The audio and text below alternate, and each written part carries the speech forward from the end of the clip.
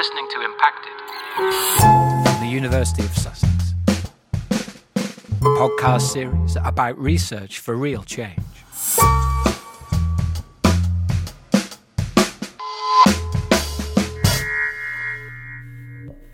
Welcome to Impacted, the podcast series about research for real change. Each episode showcases researchers here at the University of Sussex and considers the impact that their work is having in the world. My name's Will Hood. And I'm Suzanne Fisher-Murray. And today we are talking with Professor Lucy Robinson. Lucy is a professor of collaborative history, as well as joint head for the Department of History at the University of Sussex. What history is a political battlefield. What history is taught to our children in the national curriculum is a political battlefield. I think we're often told what our history should be. We're told how we should feel about it. We're told what archives and documents we're allowed to access. We're told who should be represented in it, as though it somehow isn't us. Lucy feels strongly that history can and should be understood as a dynamic and social force in the world, rather than being a detached and objective study of the past. Often, particular historical narratives have squeezed out minority groups or framed them in a way that serves power. And in this politicized understanding of history, this is important because, in the words of George Orwell, whoever controls the past also controls the future. I run a course in the first year called The History of Now, which is about trying to take the skills we have as a historian and apply them to yesterday. I'm not going to totally give up on, I do think as a historian, stuff probably should be in the past a bit. That's really fascinating because it means it's a set of tools, right? History is a set of tools. Exactly. I suppose historians' role is often to uncover the lost voices in the past, to try and make some redress of power balance in the present. There's a sort of justice to uncovering unheard voices. I want to get to the everyday ways in which people build collective identities, try and make their world a better place, and try and stand up for what they believe in, and particularly the role of popular culture in that. I take popular culture really, really seriously. So, do you ever get, I'm sure you do get pushback from people that are expecting a more a more reserved version of a historian? Yeah. I'm probably not even a proper historian, Do you remember a time in your life when you thought, this is what I want to do with my time? This is what I care about. Was there a light bulb moment? I'm not even sure there is now. I think in a lot of ways I could be seen as an accidental academic. So I think I took most of my learning actually came from my activist background, and then that informed my academia. So I don't have a traditional access route to university and education. So I left school without any qualifications really, had a baby at 17 and then went back into education part-time, was a youth worker for a while, and that kind of got me enough credits to get into university where I studied at Oxford Poly. And then I really fell in love with this chapter that was in a book called Political Shakespeare by Alan Sinfield, and made my daughter move to Brighton with me so that I could do the MA part-time. And I then did a PhD part-time whilst bringing up my family. So I don't know I can't say that there's this light bulb moment where you suddenly think, oh my God, I'm going to be an academic and sit on the grass and talk about things with clever people and wear suede patches on my tweed jacket, I think it's just, I just was a grafter. I'd always grafted. I'd had lots of other jobs. I treated this like I would treat any other job. What is collaborative history, and how does that differ from what people would think of as common or garden history? Yeah, okay. Well, I made up collaborative history as a job title. It didn't really exist in anywhere else. So it can sort of be whatever I want it to be, which is one of the things I find quite attractive about it. But I think for me, it's about a way of working rather than the subject that I work on. So for me, any historical research is very much teamwork, whether that's about research assistants and admin and archivists and curators, or the people that you're actually talking to and are going to listen to you. So it felt quite important to have a title that valued the process of how we work. I think that's something that I'm really interested in. If it's not my job to sit in the ivory tower, look out of the window and study someone from above, I see myself as working very much with the stories that people are already developing for themselves about the world around them. I don't really see the majority of my work as being solely for universities. I see myself as being working with musicians, documentary makers, groups of young people, local heritage groups, and collaborating with them rather than being the intellectual with some clever ideas which I then generously give to people in the outside world, that I see my work as being co-produced. This sounds like it's an ethical approach. Would that be true to say? And that you care about the people whose history it is, presumably? Yeah, I think you could see it as ethical. I think it comes through two particular strands of my training, both of which were at Sussex. I did my MA at Sussex. I did my MA at the Centre of Sexual Dissidence and Cultural Change, and that really introduced ideas of queer studies, ways in which we might break down hierarchies. It was at the beginning of the emergence of queer theory. It was a really lucky moment to be here, I think. Okay. And thinking about turning some of our critical lenses on ourselves, and thinking about how we might challenge some of the orthodoxies and why we might challenge them. The Centre of Sexual Dissidence, which was set up at Sussex in the early 90s, had a formative influence on Lucy, who embraced the idea that you could treat popular culture as a serious academic discipline.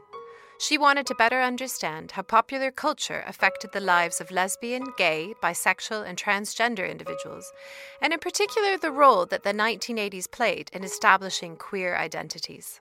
So we were a kind of cohort of people who were really invested in trying to find ways that academic study might actually help us make sense of ourselves, help us make sense of the world, at a point where, AIDS has finally been acknowledged as a massive assault on the well-being of gay men, whether or not they're personally affected by it. And, not that far off Clause 28. Explain to our audience what Clause 28 is. So Clause 28 was a piece of legislation that was brought through local government funding legislation, which ensured that local government funding could not be spent on anything that would promote homosexuality or represent it as an alternative to the family unit. No one was ever actually prosecuted under it, but it worked really well as a kind of self-censoring moment where schools were really scared that if they taught gay literature, some art galleries or theatres were concerned about whether or not they could use public funding to represent images that were seen to be promoting homosexuality as though it's infectious. Lucy went on to do a PhD in 2007, entitled Gay Men and the Left in Post-War Britain, How the Personal Got Political. And although her work has ended up focusing primarily on the 1980s, it's this relationship between the personal and the political that has been a theme throughout much of her work as a historian. New sort of political history was emerging at that time, where people were understanding that politics doesn't just happen in Parliament or in the memos between civil servants. It happens in people's lives and their feelings and their experiences. I guess at the moment now it feels as though all politics is quite personal and emotionally based, but that hasn't always been the case. That's a very contemporary understanding that our politics is about our feelings rather than being something that might be seen as more of a kind of objective analysis. And so I was really interested in capturing that moment where what you actually do in your actual life matters as much as, or sometimes more than, the big political structures. And then I think the problem is that the 80s just loads of stuff happened, and it also coincides with the big growth of media technologies, new forms of communication. As a historian, the amount of evidence you've got to get your head around is massive. So if I was an early modernist, my biggest challenge might be making sense of the scarcity of the small amounts of traces left historically. But actually, when you move into the contemporary period, it's the opposite. So for me, I found that I could ask questions that I found more interesting than what happened. I found the question, how on earth do we make sense of all this, much more interesting than finding out what happened. And I suppose working on something so contemporary really helped me get there. Lucy has been the academic lead on Observing the 80s, a digital project which brings together audio clips from the British Library's oral history collections and documents and correspondence from the University of Sussex's Mass Observation Project, which ran from 1981 to 1990. It also includes teaching resources and infographics and was funded by JISC, a non-profit organisation that provides technology services to higher education institutions. So this digitisation project, Observing the 80s, it was funded by JISC. Can you talk a little bit about the collaboration? Who was it with? How did they complement each other? Observing the 80s taught me probably the most about collaboration and the possibilities of it as a way of thinking about ways of working together. And the starting point that was really important for me was that Observing the 80s grew out of teaching practice. So it was a direct translation of a module that I was teaching, a second-year module called 1984 Thatcher's Britain. And so part of the collaboration was actually working with students on that model. So the main collaborations between the archives were between the Mass Observation Project, the British Library Oral History Collection and the Special Collections at Sussex. But on top of that, I think there was another set of collaborations which were about different types of history work. So we were working with archivists and with curators. So it wasn't just about moving across archives, it was sort of like thinking about ways that we could work together. And then that was complemented by having students involved with the selection of our ephemera, for example. And it was a group of students who identified which ephemera from special collections they wanted. And they went through all of the processes of trying to identify what was in copyrights, getting permissions. So they literally built the archive, actually. I think that's really where I got the idea that a collaboration could be more than just sharing resources. It could actually be about finding ways of working as a community. And that felt quite appropriate. I mean, if the big debate in the 1980s is that there's no such thing as society, or that people are really divided, and that there's lots of different groups who don't feel that they're being heard or represented, then it felt like a really appropriate match of a structure of working, because it was a way of kind of trying to bring people together, recognise and value the individual importance of each archive. If people wanted to find the website, where could they find it? So you can access all the Observing the 80s materials through the catalogue of Mass Observation Project. There's also a bespoke website, which if you just Google Observing the 80s, you'll find it. So that gives you access to digitised writing from the Mass Observation Project, a series of interviews from the British Library Oral History Project, and a set of ephemera. And there's also an open educational resource, so there's a kind of freebie version of the module that I was originally teaching. Is it a given that this work reaches so many more people, a wider demographic, than it would have done without the advent of such technology? And is that a good thing? I mean, that's the big question about what technology does to learning, right? We could have the same, as a historian, that's like the printing press, right? Sure. Or the photocopier. What does a new technology do to the meaning of the content that it's sharing? I mean, that's the big question, isn't it? And we ought to be able to answer it. I think that there are a number of different ways of looking at it. So the way in which digitising objects has usually been seen has been about curatorship. So actually, if you've got something really, really precious, you don't necessarily want everyone getting their hands on it. You want to maintain it. So a digital version of it is kind of easier, safer. The other way we think about it is in terms of reach, that people can get access to stuff that they couldn't get access to otherwise.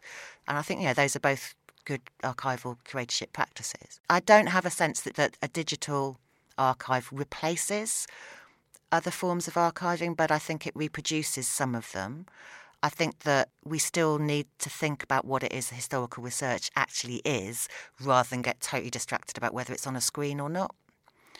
I think the point is still the connections you make between the objects rather than the form of the objects. But whatever you decide it is, do you think it's having more impact on an audience? I think it means it's much easier for people to get their hands on original research.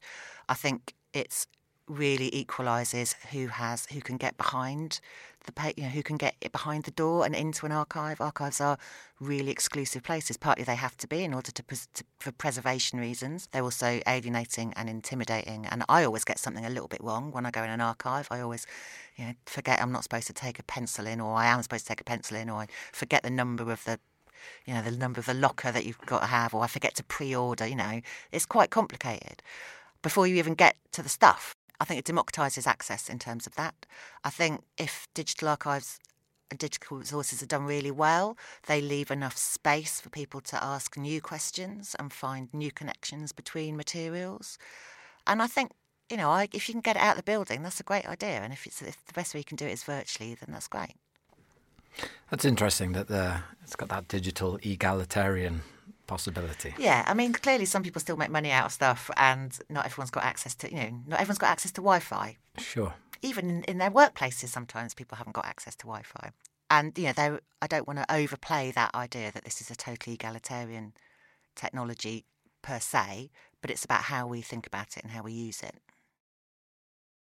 The blog, which is also part of the Observing 80s project, you have a number of posts on there covering all sorts of diverse subjects, titles such as Partisan Pasts, Left-Wing Approaches to Recording the 1980s, Behind Bars, Observing the 80s at Lewis Prison, and so on. How do you understand the importance of these new medium, such as the blog? I mean, it's a phenomena which is new, right? But essentially it's an essay which is available online. But do you think that they are an important tool for an academic to embrace mediums like this? I think for a project like Observing the 80s, which is a relatively small group of people, it was a really important way of everyone having their input and their lessons, reflections on it recorded. So we've got blog posts from students from other universities who've used the resources. We had blog posts around the hierarchy of the website. How do we build a digital resource? And we had people blogging about how they'd used it, for example, in the Lewis Prison project. So it felt like a really useful way of capturing all of its usage, which is very handy when you're writing feedback reports, when you've had a grant or there's an impact case study to write. It was a way of capturing the project. But it was also a way of saying all of this is part of this project. It's not just the content, it's also how did we transcribe it. We had researchers who were having to re-anonymise sections of some of the sources because actually things had slipped through the cracks in the original archive. We had to have discussions about what do you do when someone's used Tipp-Ex on a mass observation project page and changed their words, and we need to make sure that if we change words it's clear where we've done it and where they've done it. How do you do that? How do you deal with Tipp-Ex in a digital resource? So I think all of those were different ways of thinking about history and what you do with stories and what the purpose of it is. So for us, I think having that blog that included all of those different things was really important. Have you had any stories about people coming back to you and saying, oh, I didn't have access to this thing before because it wasn't in the archive, but, I found it on the blog. It linked from the blog to this place, and that was really, really helpful. So the mass observation project stuff has been used in schools in ways that it would be really difficult to organise, particularly if you're working with people who are under 16. To get into an archive. It's expensive to move a class full of students to an archive, and they might not even understand why they want to do that. So in that case, that was a really nice example of someone who could use it as an invitation to even just work out what an archive is. I think we were more interested in people exploring what it might mean to work with different types of evidence and to see history as a really broad story that interweaves. We've got a YouTube channel where we interweave music video with mass observation project writing and clips from the British Library's Oral History collection, and trying to think about what happens when we bring those things together. What happens when we say the stuff that you have in your house, the stuff that you like, the stuff that you think, that's of a historical record and that matters. So I think we've had conversations about how it's helped people think about themselves and their histories. We haven't had that brilliant story where someone goes, oh my God, that's my dad, About 1 person in 20 of both sexes is homosexual. On any busy street you pass half a dozen every 5 minutes, because contrary to popular opinion, most of them don't look any different from anyone else. I've felt uncomfortable since the day that I was born, since the day I glimpsed the black abyss in your eyes. Another medium that Lucy has used to share her research is documentary film. Queerama compiled footage from 1919 to 2017 from the British Films Institute archives set to music. Queerama was pitched in response to an opportunity to make a documentary using BFI archival footage to mark the anniversary of the Sexual Offences Act from 1967. And I'd worked with Daisy Asquith on a number of other projects collaboratively, and we'd also been doing some academic work together. So we'd sort of found ways of talking about both documentary practice and academic research already. And she put together a team of people that she'd worked with in various ways that she just thought would work together. And we all fell in love and were all really interested in how we could make this documentary queerly. So not just a story of kind of gay history, but ways of thinking about what happens if we disrupt narratives, what happens if we're happy for things to be contradictory and multiple and not always make sense, because actually that's what life's like, and what if we work together to kind of learn from each other rather than tell each other what to do. And so that's what we did.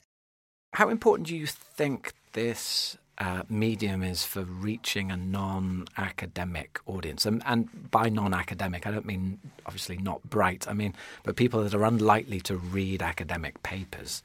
I think that's what I found, profoundly moving about the Queer Armour project, is the impact that it's had.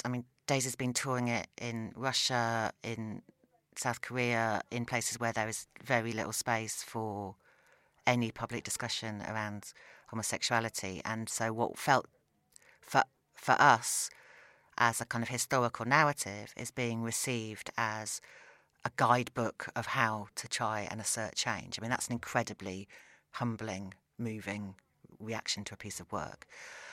I think the other thing that Daisy did that I have never experienced before and has raised a lot of questions in my mind about how we work is she wanted to directly take particular pieces of academic writing, so there's a piece by Andy Medhurst, a piece by Sarah Ahmed, and think about what happens if, rather than writing an essay informed by that, we made a film informed by it. So it's got footnotes and credits to academics in a way that you never see in documentaries. And we had this brilliant conversation where I realised that I knew how to reference Daisy's work in my writing, but we didn't know how to reference an academic article in her film. So if we really want to get to a collaboration, right, it's got to be more than just one person citing or not citing someone else. It's got to be thinking about, well, what are we doing when we work together? I think Queer Armour tries to give value to the amount of work lesbian, gay, bisexual, transgender people have had to put into all of their popular cultural interactions. You have to look really hard to find yourself sometimes. If you're only being represented as a pathologised victim, or you're only being represented as a serial killer, then how do you take those cultural representations and find yourself in them? And so in some ways, I think Queer Armour is an homage or a recognition of all of the work that queer audiences have had to put in to the little tiny scraps of where they might get to see a little bit of themselves and how the work that they've had to do to build that together. Do you think that's the power of it? Yeah, for me, I think I think it's trying to recognise that legal change is not the only story. That actually laws don't come from nowhere. People have to identify themselves and recognise that there is a possibility of change, or even that there is a possibility of there being other people like them, right? So I think it kind of marks some really quite heroic interviews that some people have given. But it also acknowledges the work that, film and music and TV does for us in just finding someone who looks or feels a little bit like you in the world. It's a very powerful, or can be a very powerful tool for empathy, kind of documentary. Yeah. So I have in my notes that you have been at various public events around the film world, one of which being the Sheffield Documentary Festival, which I know quite well. I've been a few times.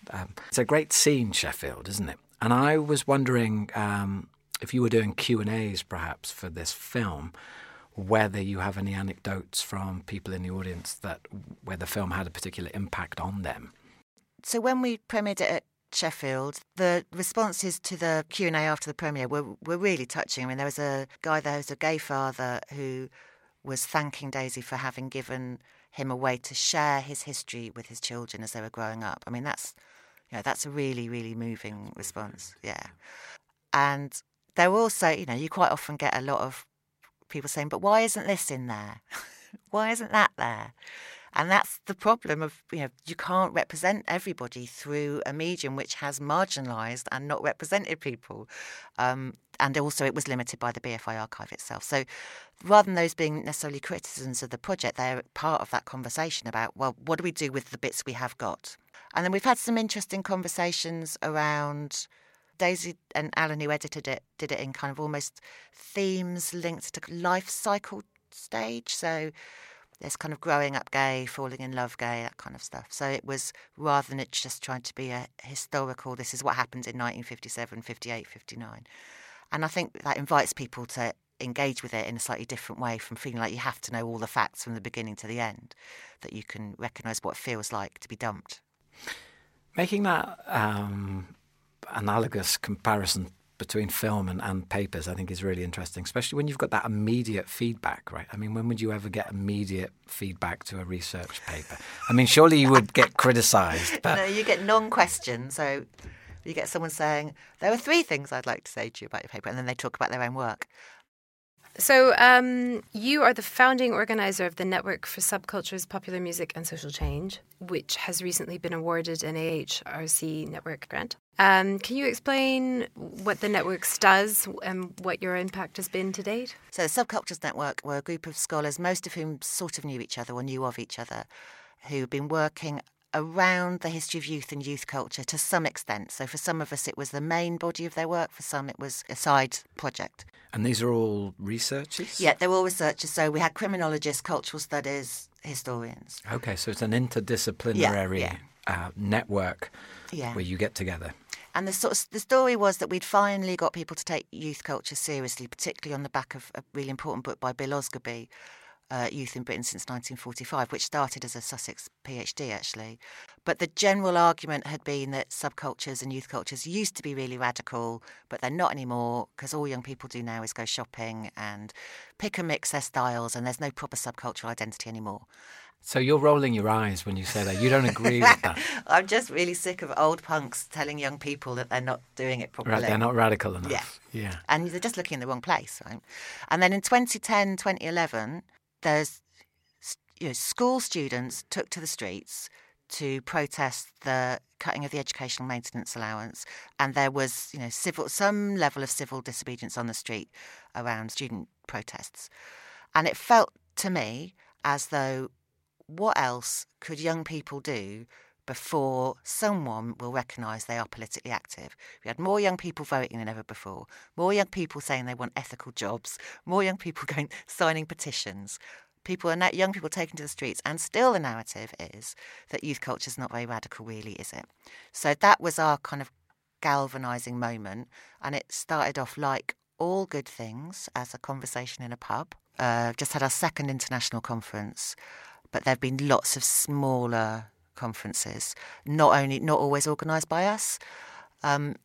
We've got a huge Facebook group which is full of practitioners, you could say. So these are musicians, filmmakers, photographers, loads of DJs, journalists, and people who identify as members of subcultures or fans or interested in youth culture, which has a really vibrant discussions often where people can share resources.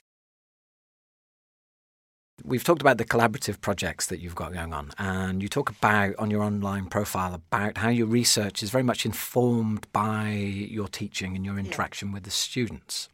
So perhaps you can tell me a little bit about that. So myself and Chris Warren, who I work with collaboratively on pretty much everything, we co-write together, we teach together, we currently run the department together. We set up a new special subject called Post-Punk Britain, which was trying to think of what would happen if we did history as punk. So rather than it being the story of punk, what happens if we took the lessons from punk and applied them to being a historian? So sell out, be toxic, make do with what we've got, do it together, scavenge, those kind of ideas. And so we did that with the students. So every year students would produce collectively and collaboratively a piece of online educational resource, which is shared with other students in other institutions elsewhere. So they set the agenda, they set the seminar rules, they choose the direction, and we think about what it means. It's where we talk explicitly about what we're doing in the classroom. We talk about the politics of pedagogy. We talk about, how do you intervene in the world around you? How do you take something very small very seriously? And students are really, really positive about it. We spend a lot of time building a collective identity as a group. Yes, and the Post-Rave Britain we're just rolling out this year, partly because both Chris and I were really sick of old punks. We wanted to do something really challenging and really contemporary and really push how contemporary can history actually be, so that the module now sort of starts in the 90s. It's not that unusual to be working on punk anymore, and I think that there's almost a canon around it, and so I sort of see my job as slightly annoying the punk canon, really, and saying actually One Direction fans are much more interesting than what happened on King's Road, What impact would you want these courses to have on your students as they go forward into their lives? I think one of the things that I think matters about the way that Chris and I run those modules is that it takes the labour of teaching really seriously. Like, this is a place of work, it's not just a place of research, and it lets us think through with students the politics of their working lives as well. So I think that's quite important. And, challenge everything, be toxic. You can get through the day, make the best of what you can. What does be toxic mean? Just that maybe you can't change everything, but you can just slightly infect it.